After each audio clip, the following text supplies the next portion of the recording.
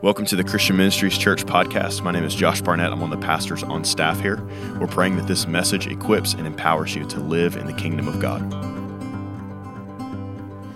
It's important to note, because I think sometimes people, I don't know what the thoughts they get in their mind, but whenever worship is ending, the reason that we're clapping is we're clapping for the Lord. We're not clapping for the band. Does that make sense? When Pastor Tim, Paul, myself, whoever, Chloe, whoever's preaching, at the end when we clap, it's not for us, it's for the word that has gone forth. It's for him, it's for the Lord. Then when me or Tim or Paul or Chloe, whoever turns and then honors the band, it's then okay to honor. We've got to be careful that we don't turn it into a concert, right? It's like, all right, Brandon really shredded that guitar. All right, Lucas, you sang my favorite song. Hey, we got to be careful that we don't let it turn into that. Or if you've never been in this type of worship setting before, that you understand that we're not up here cheering on the band. It's okay to honor people. It's okay to give people applause. But as worship is ending and as we're wrapping up that praise moment, we are giving praise to the Lord. So anyway, that was free tonight. That's not a part of my word at all. Just had that thought as we were coming out here and then bragging on the band and all that stuff. So anyway, turn to James chapter 2.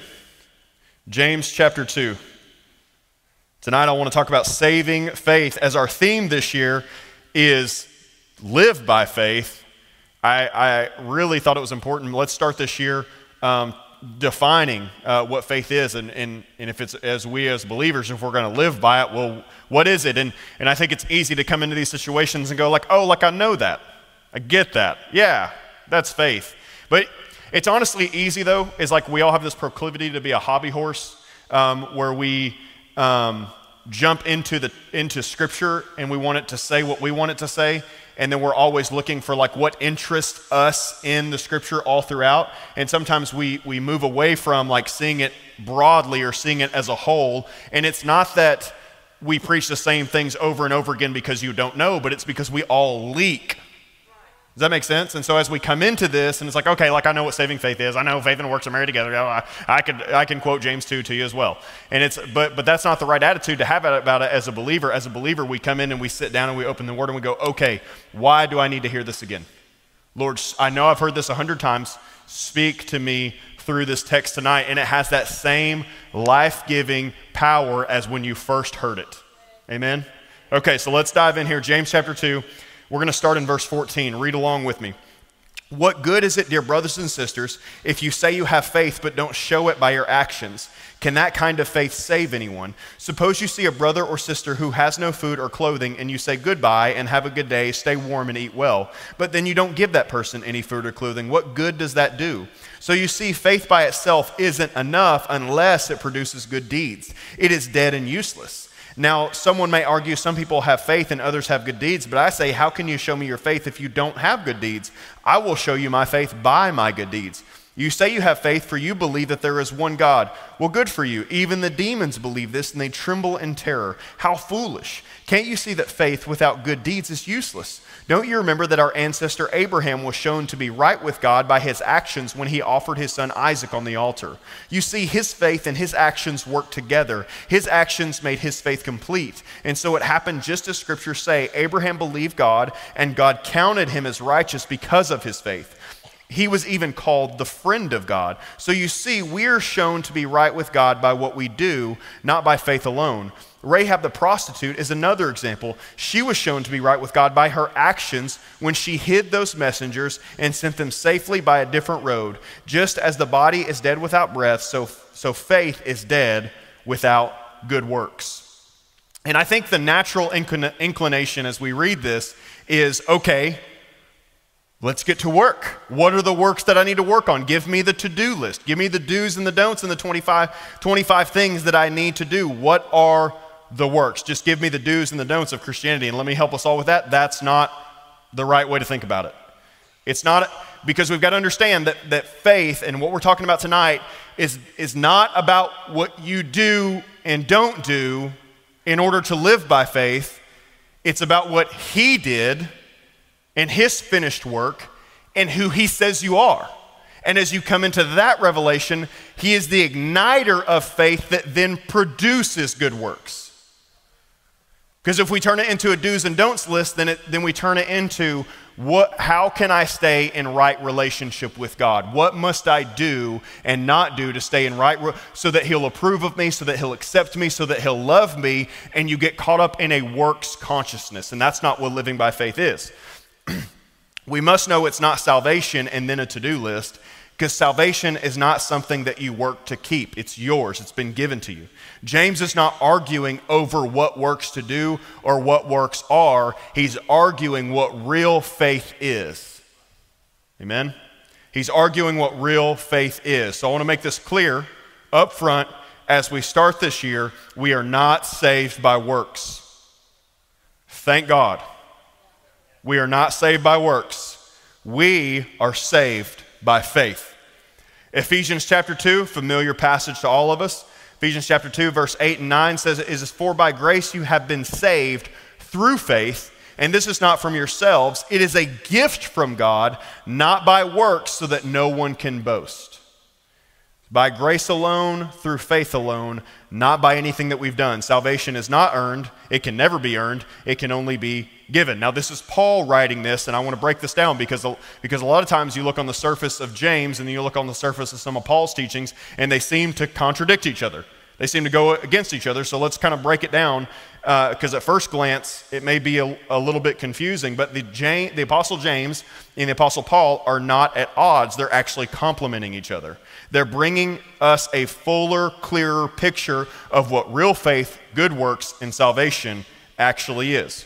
Because if you just go in Ephesians 2, 8 and 9, read verse 10, "For we are God's handiwork, created in Christ Jesus to do good works, which God prepared in advance for us to do." So Paul and James are not working against each other, but rather bringing a tension together.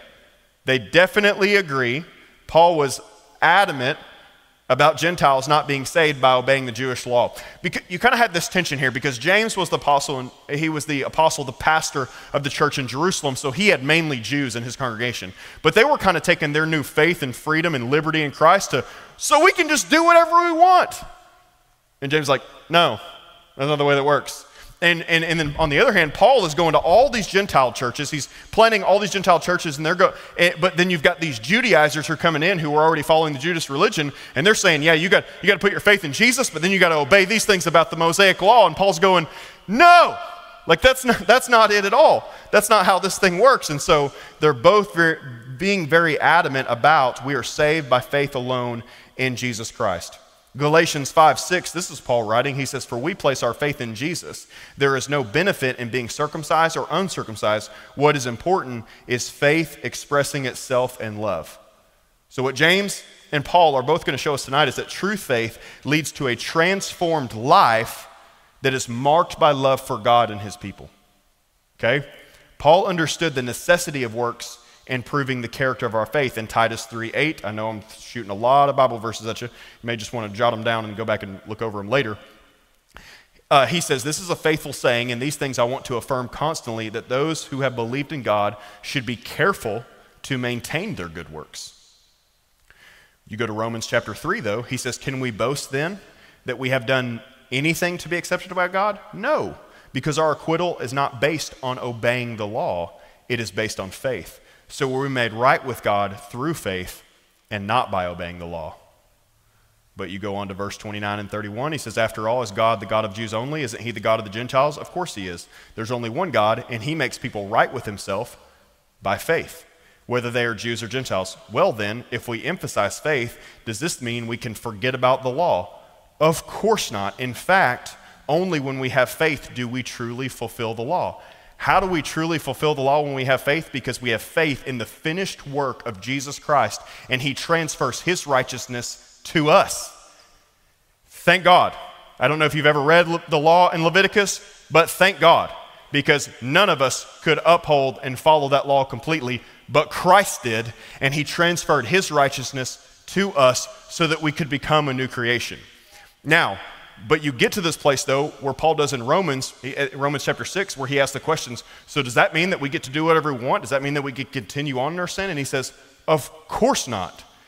And we've got to know as believers that just because what Paul says in Romans, that we're dead to the law, we are actually now held to a higher standard. because we now have the Spirit on the inside of us. Don't think that the Holy Spirit is going to come into your life and then continue to allow you to live like the world. Amen. Thank you, Lord. We no longer are living under the law, we live under grace, but it's God's grace now that empowers us to obey him. To obey him. Paul shows us that it's by faith that we can truly fulfill the law. Last verse I'm going to give you here. I got more, but I've been reading a lot. 2 Corinthians chapter 5, verses 14 through 17 says, either way, Christ's love controls us. Since we believe that Christ died for all, we also believe that we have all died to our old life. He died for everyone so that those who receive his new life will no longer live for themselves. Instead, they will live for Christ, who died and was raised for them. So you want to know if you're a true believer or not? Have you died to your old life and now your goal every day is, I want to live like Christ? Not this begrudging submission of I've got to obey him, but man, I love him and I want to do what he's called me to do. That's what faith does in our hearts, the faith that God gives us. Verse 16, so we have stopped evaluating others from a human point of view. At one time, we thought of Christ merely from a human point of view. How differently we know him now. This means that anyone who belongs to Christ has become a new person. The old life is gone, a new life has become. So James and Paul agree that the word of truth brings salvation and transformation. So James is not contradicting the Apostle Paul. James is merely clarifying for us the kind of faith that saves. We are saved by grace through faith, not by works. But saving faith will have works that accompany it. I love this saying here, and I could just say this, and we could just call it a night. But I'm a preacher, and I got a lot more to say. So this right here, faith alone saves, but the faith that saves is not alone. It has good works with it. Faith, and I didn't come up with that. I think that was Charles Spurgeon or something. Faith alone saves, but the faith that saves is not alone. It has good works with it. So we must know that works accompany a genuine faith, because genuine faith is always connected to a new life, to regeneration, to transformation, to being born again, to becoming a new creation. So here's the deal. If there is no evidence of a new life, then there is no genuine saving faith. If there is not evidence of a new life, then there is no genuine saving faith. Charles Spurgeon also said this, the grace that does not change my life will not save my soul. The grace that does not change my life will not save my soul. What kind of grace leaves you bound in sin? I don't want that grace. I was needy, I was lonely, I was addicted, I was fearful, I was depressed, I was bitter, I was angry. I needed something to set me free from that, not continue in that mess. Thank God for his grace. Thank God for his grace. The hard thing that James is doing here is trying to show us that faith, that when we talk about real saving faith, that it includes good works in it. It's a faith that produces works. He's not arguing that works must be added to faith. We don't get saved to get to work on our works. He's arguing that those who have been saved, that good works will be a byproduct of being saved. So, what is faith? Genuine biblical faith will inevitably be characterized by works, but genuine faith, if you define just simple faith, it's trusting and obeying God. I put my trust in him. I begin to obey him. I begin to follow him. Faith is simply believing God is who he says he is and that he's going to do what he says he's going to do. That's what faith is. Okay? Well, then what are the works accompanied with that faith? Jesus made it simple. Matthew chapter 22. One of them, an expert in religious law, tried to trap him with this question, Teacher, which is the most important commandment of the law of Moses? Jesus replied, you must love the Lord your God with all your heart, all your soul, and all your mind. This is the first and greatest commandment. A second, equally important, love your neighbor as yourself. The entire law and all the demands of the prophets are based on these two commandments. So all the law hangs on these two commandments. Love God and love people. Love God and love people. Those are the good works that we've been saved for. How do you love God? You obey him. You pursue him, you surrender to him. And listen, if you love God with your heart, mind, soul, and strength, guess what takes care of itself? Loving your neighbor as yourself. So if you do the first one, guess what? Second one comes automatically. And listen, it's just as we love God with all that we are, it just naturally becomes a part of our life. Like when I love God with all my heart, mind, soul, and strength, I don't struggle to love my kids. I don't struggle to love my spouse. I don't struggle to love my students. I don't struggle to love my neighbor. I don't struggle to love the people that I come in contact with, because as I love him and as I pursue this relationship with him, he has transformed my heart, transforming my heart, and I begin to see people the way that he sees people. And it becomes an easy thing. It's not a do and do not list. It's, man, I have been born again. Jesus described to Nicodemus, it's just like the wind, man. I just listen to his voice every single day. And I go where he tells me to go, and I stay where he tells me to stay, and I talk to who I tell. But it's got to be this not just compartmentalized Sunday morning, Wednesday night thing. It's that I'm living in communion and in relationship with him. And that as I walk, everywhere that I go in my life, in my job, with my family, everywhere that I go in my community, that I'm aware that he is with me and that he's speaking to me. And as I see people, I see them the way that he sees them. And it begins to download things into my spirit, and I begin to speak things over people. That's what faith does. That's what living by faith looks like. It looks like being a person who puts their sails up and allows the wind of God to blow on you. That'll preach. But understand what God is looking for is progress, not perfection. How many of us could say, you know what, this week I loved God and people perfectly?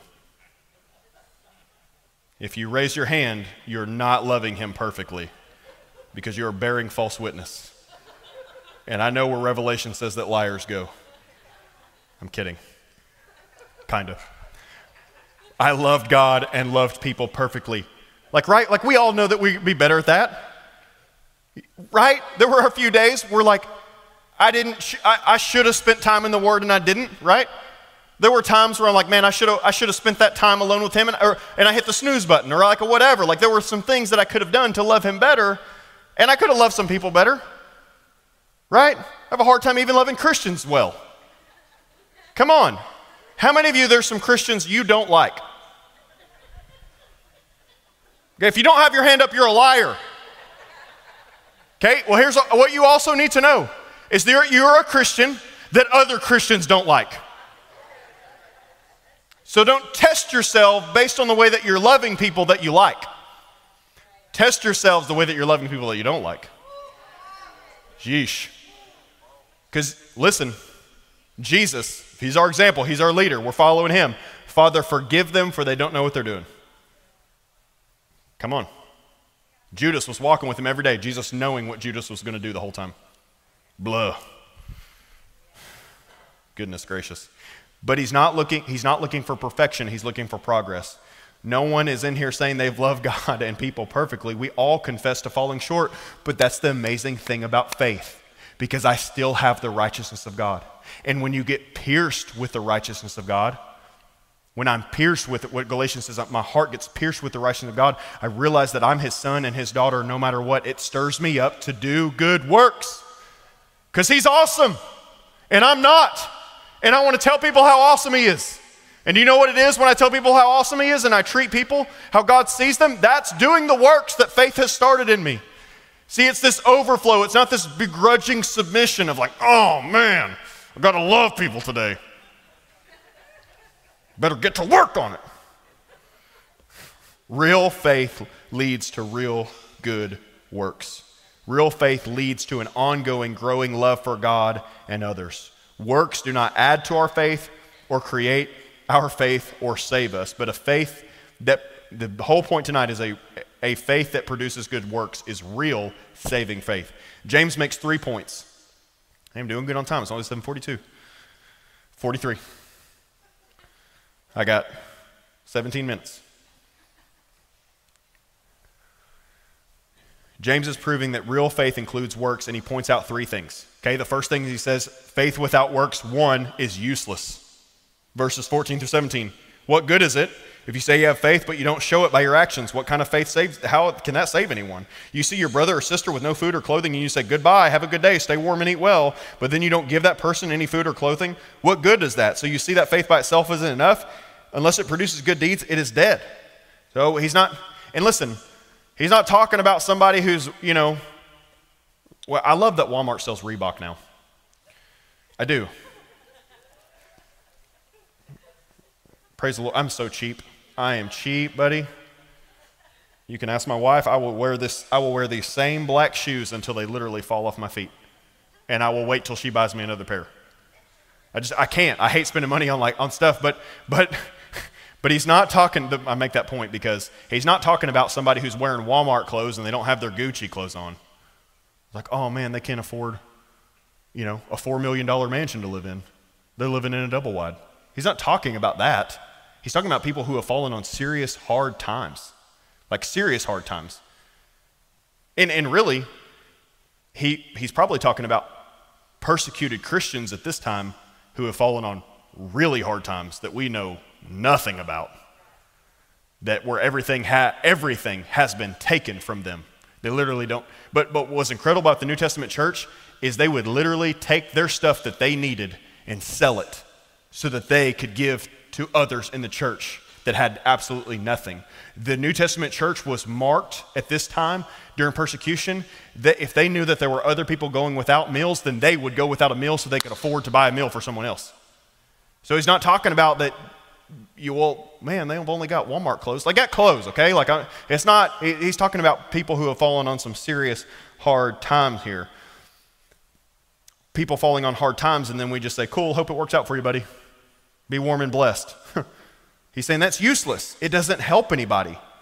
And we've got to understand as believers, we have not been blessed just to make our lives better. We have primarily been blessed by God to be a blessing to others. And you see this all the way back in the Old Testament. The reason that Abraham was blessed was to be a blessing to others. When you have true saving faith, when you love God and his people, you will use what you've been blessed with to help those around you to build the kingdom. And if you get into this, like, well, James is arguing that you need works to be saved, all he's doing is mirroring what Jesus taught in the Sermon on the Mount in Matthew 25, where he says, you saw me hungry and you didn't feed me, you saw me thirsty. And listen, just word of the wise, this is not necessarily even talking about somebody that's standing downtown holding a sign asking for a $20 bill. And I'm just going to give you, and listen, my heart breaks for those people. I love those people. Those people need you to share Jesus with them more than they need you to share $20 with them. And you may think I'm hard, but listen, give them $20 and follow them.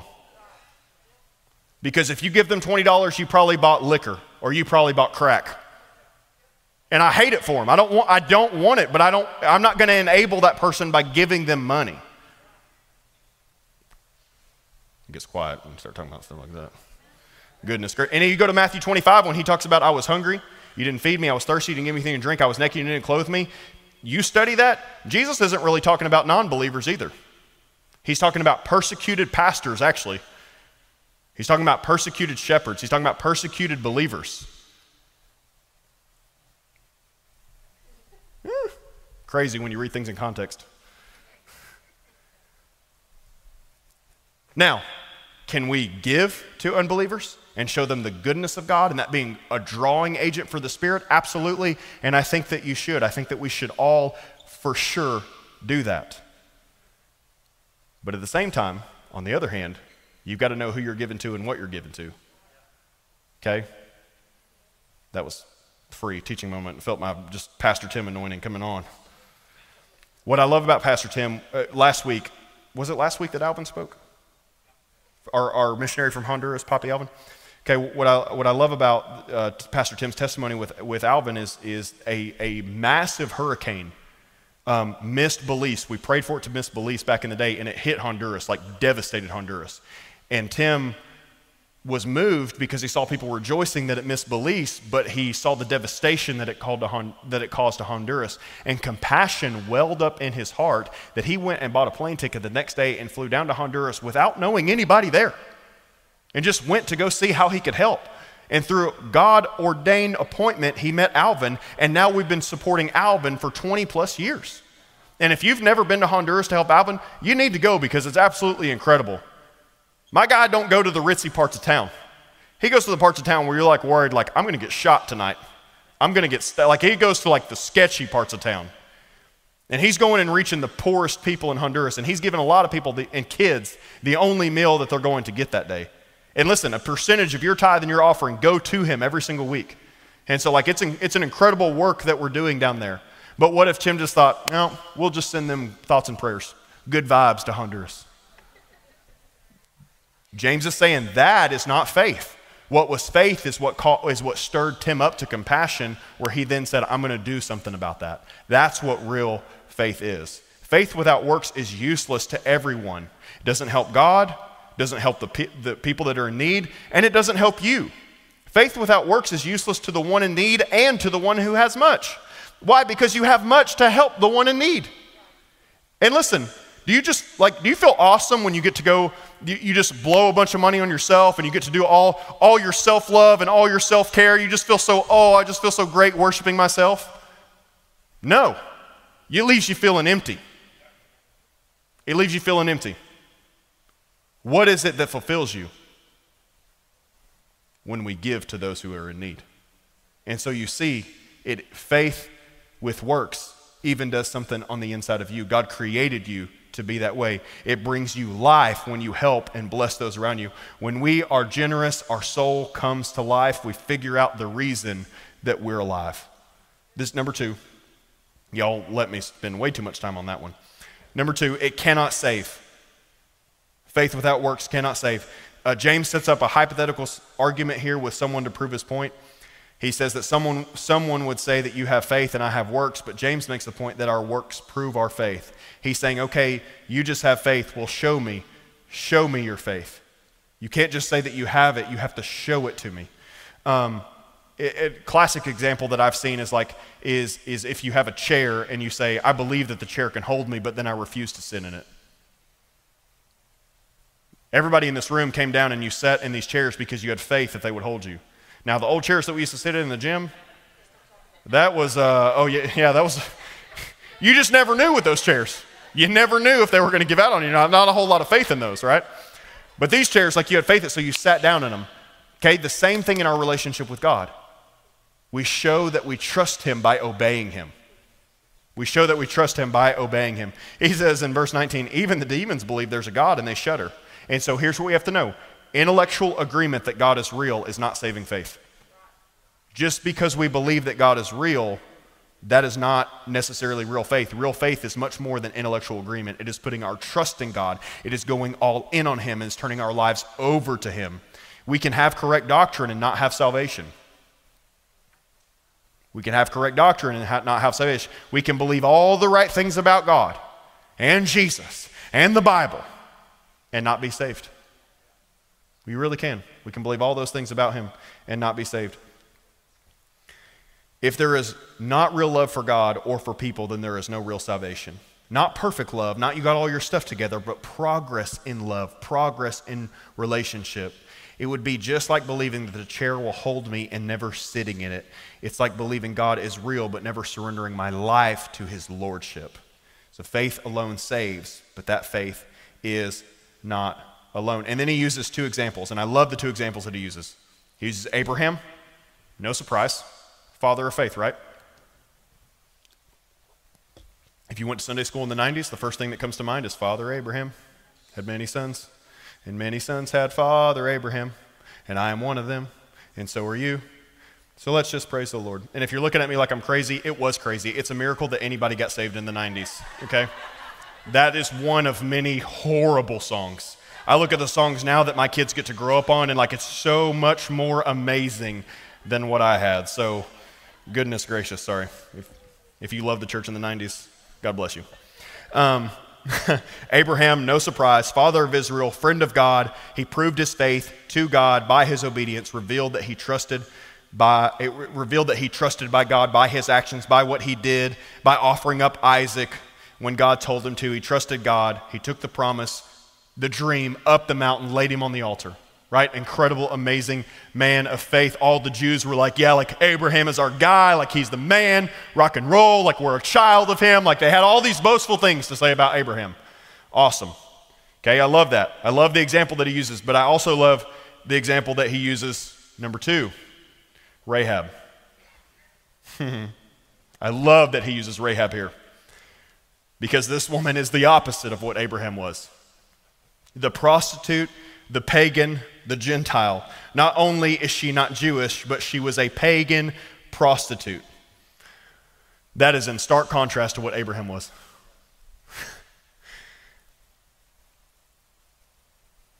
And it's such an amazing thing, and I'm going to try not to cry here. Hold it in, Josh. It's such an incredible thing because you think about Rahab and you think about her story and you think about what she did. You think about her growing up where she did, and listen, like, we've got to know, like, no little girl grows up dreaming about being a prostitute. No little girl looks in the mirror when they're young and thinks, man, I can't wait to sell my body one day.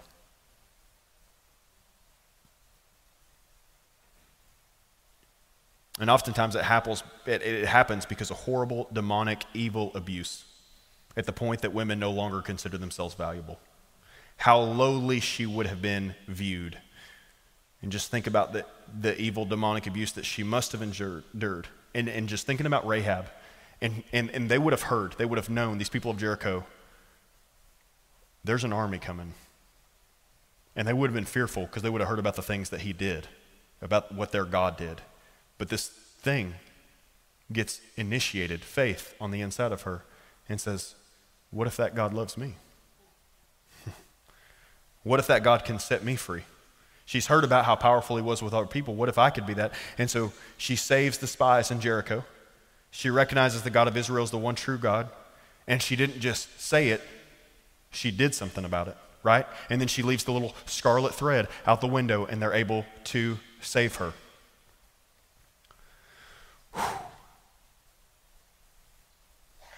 How simple was Rahab's obedience? A totally messed up life. And it was one small step of faith that saved her. One small step of faith, and she was saved. Faith without works cannot save. And guess what? This is the really incredible part about Rahab, is that she's in the lineage of Jesus. Man. So listen, and both of us probably could identify with either one of these tonight, right? So like some of us have been raised in church, maybe didn't grow through a lot of sin, maybe didn't, we were never addicted, we were never whatever, but we grew up kind of godly, awesome person. And then some of us, on the other hand, we grew up very worldly, very addicted, maybe and even come from like a really awful, terrible background. But understand, Rahab and Abraham both need faith to be saved. And God's no respecter of persons. Abraham was not more valuable than Rahab. Abraham was not easier for God to save than Rahab was. And so, like wherever you're at tonight, all it takes is one small step of obedience. And that shows that you have faith in him, and he comes running down that road to welcome you with open arms. Praise the Lord. Praise the Lord. God will save anybody. We just have to take the one small step that he calls us to take. And he will come with an entire army to save you from fortified walls, from evil forces that you have found yourself bound to. And guess what? He will make you a part of his family. How beautiful is the gospel of Jesus. James shows us the simple gospel of putting our faith in God from two opposite ends of the spectrum. One grew up following God, and one grew up far away from God. One grew up knowing everything about God, and one grew up knowing nothing. One grew up hearing God and seeing God, and one grew up in abuse and depravity. Both were in need of a faith that saved. Both needed Jesus. Abraham needed Jesus just as much as Rahab. We need Jesus just as much as an unbeliever needs Jesus. You and I need Jesus just as much as the Muslim needs Jesus. You and I need Jesus just as much as the most dirty, rotten heathen in the world needs Jesus. We all have to have Jesus. This is what living by faith looks like. It's recognizing that I need him every day, step by step.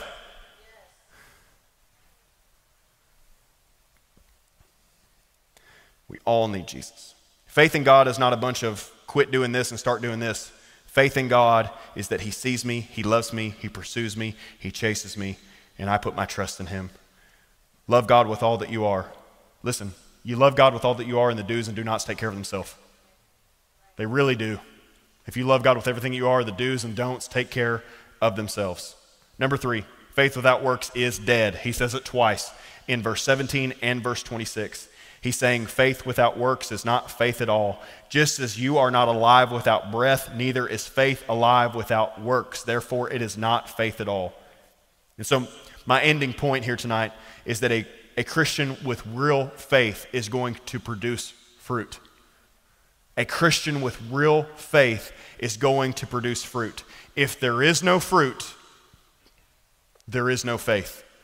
Well, what's fruit? Let's start with the fruit of the Spirit. Love, joy, peace, patience, kindness, goodness, faithfulness, gentleness, and self-control. Let's start with the fruit of the Spirit. Are you bearing that fruit? And listen, it's as easy as this. Like, well, I really need to work on patience. That's not exactly how it works.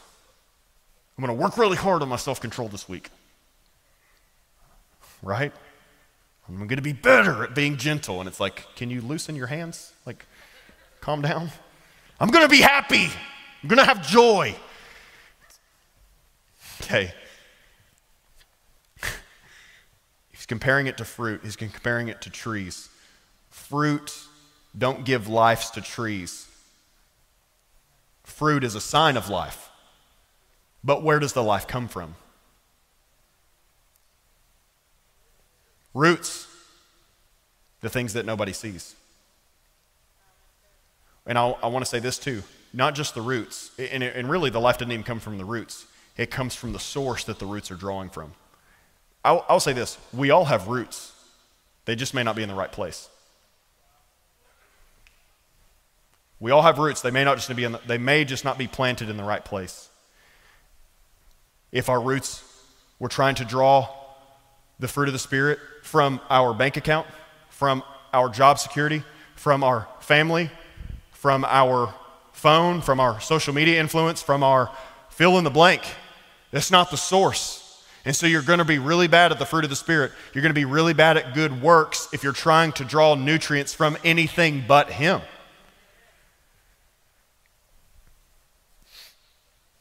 If you're not bearing fruit, it's not a fruit problem. You have a root problem, or you have a where your roots are planted problem. Environment is important. Good word is important. Seed. Good soil is important. But you know what else is important? Environment. There are good seed. There are good Florida orange tree seeds, and there is good soil in Iowa. But you're not going to grow the same oranges in Iowa that you do in Florida. It's good soil, good word. Environment matters. Environment matters. Who are you positioning yourself around? Are you in church on Sunday morning? Wednesday night, is your family there? Where are your kids in school? Where do they go for daycare? What kind of environment do you put yourself in? What kind of friends do you allow to feed yourself? Do they have their roots in God's word? That'll preach, okay? Psalms 1. Oh, the joys of those who do not follow the advice of the wicked, or stand around with sinners, or join in with mockers. But they delight in the law of the Lord, meditating on it day and night. They are like trees planted along the riverbank, bearing fruit, sometimes, each season. Each season. Their leaves never I need a tongues interpreter now. Their leaves never wither, and they prosper in all they do. Where are you planted? Where are you planted? John 15, abide in me, remain in me.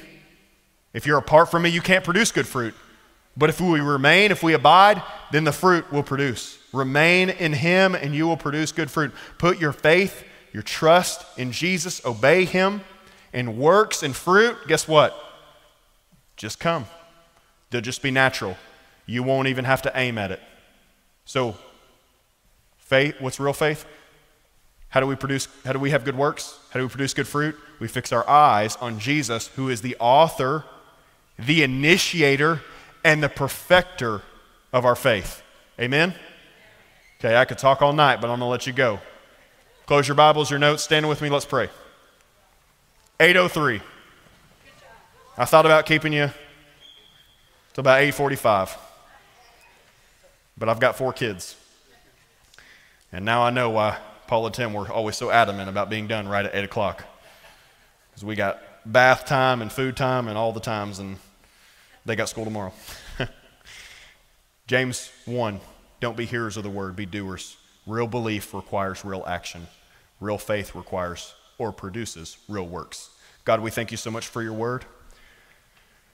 We thank you so much that you are the initiator of our faith. We thank you so much that you have gifted faith to us through grace alone. We thank you that you've given us a great faith, Lord, that we can grow in. Lord, that you're not so thankful you're not looking for perfection. I'm so thankful that the perfection and the performance was found in Jesus and it was fulfilled in Jesus. And now I have his righteousness. And as I have put my faith in him, as I've been pierced by his righteousness, covered with his righteousness, now I can live the life that you've called me to live because I believe you are who you say you are and you're going to do what you say you're going to do. Lord, right now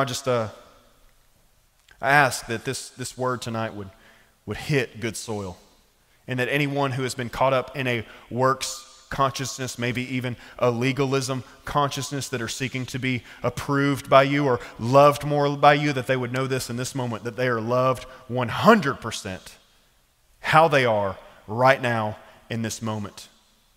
And that you also love them how they are right now in this moment too much to leave them where they are. But it's not by their works that they're going to get to where you want them to be. It's by them putting their faith in you, lest any man should boast, that you're going to get them to where they're called to be. Thank you, Jesus. Thank you, Lord.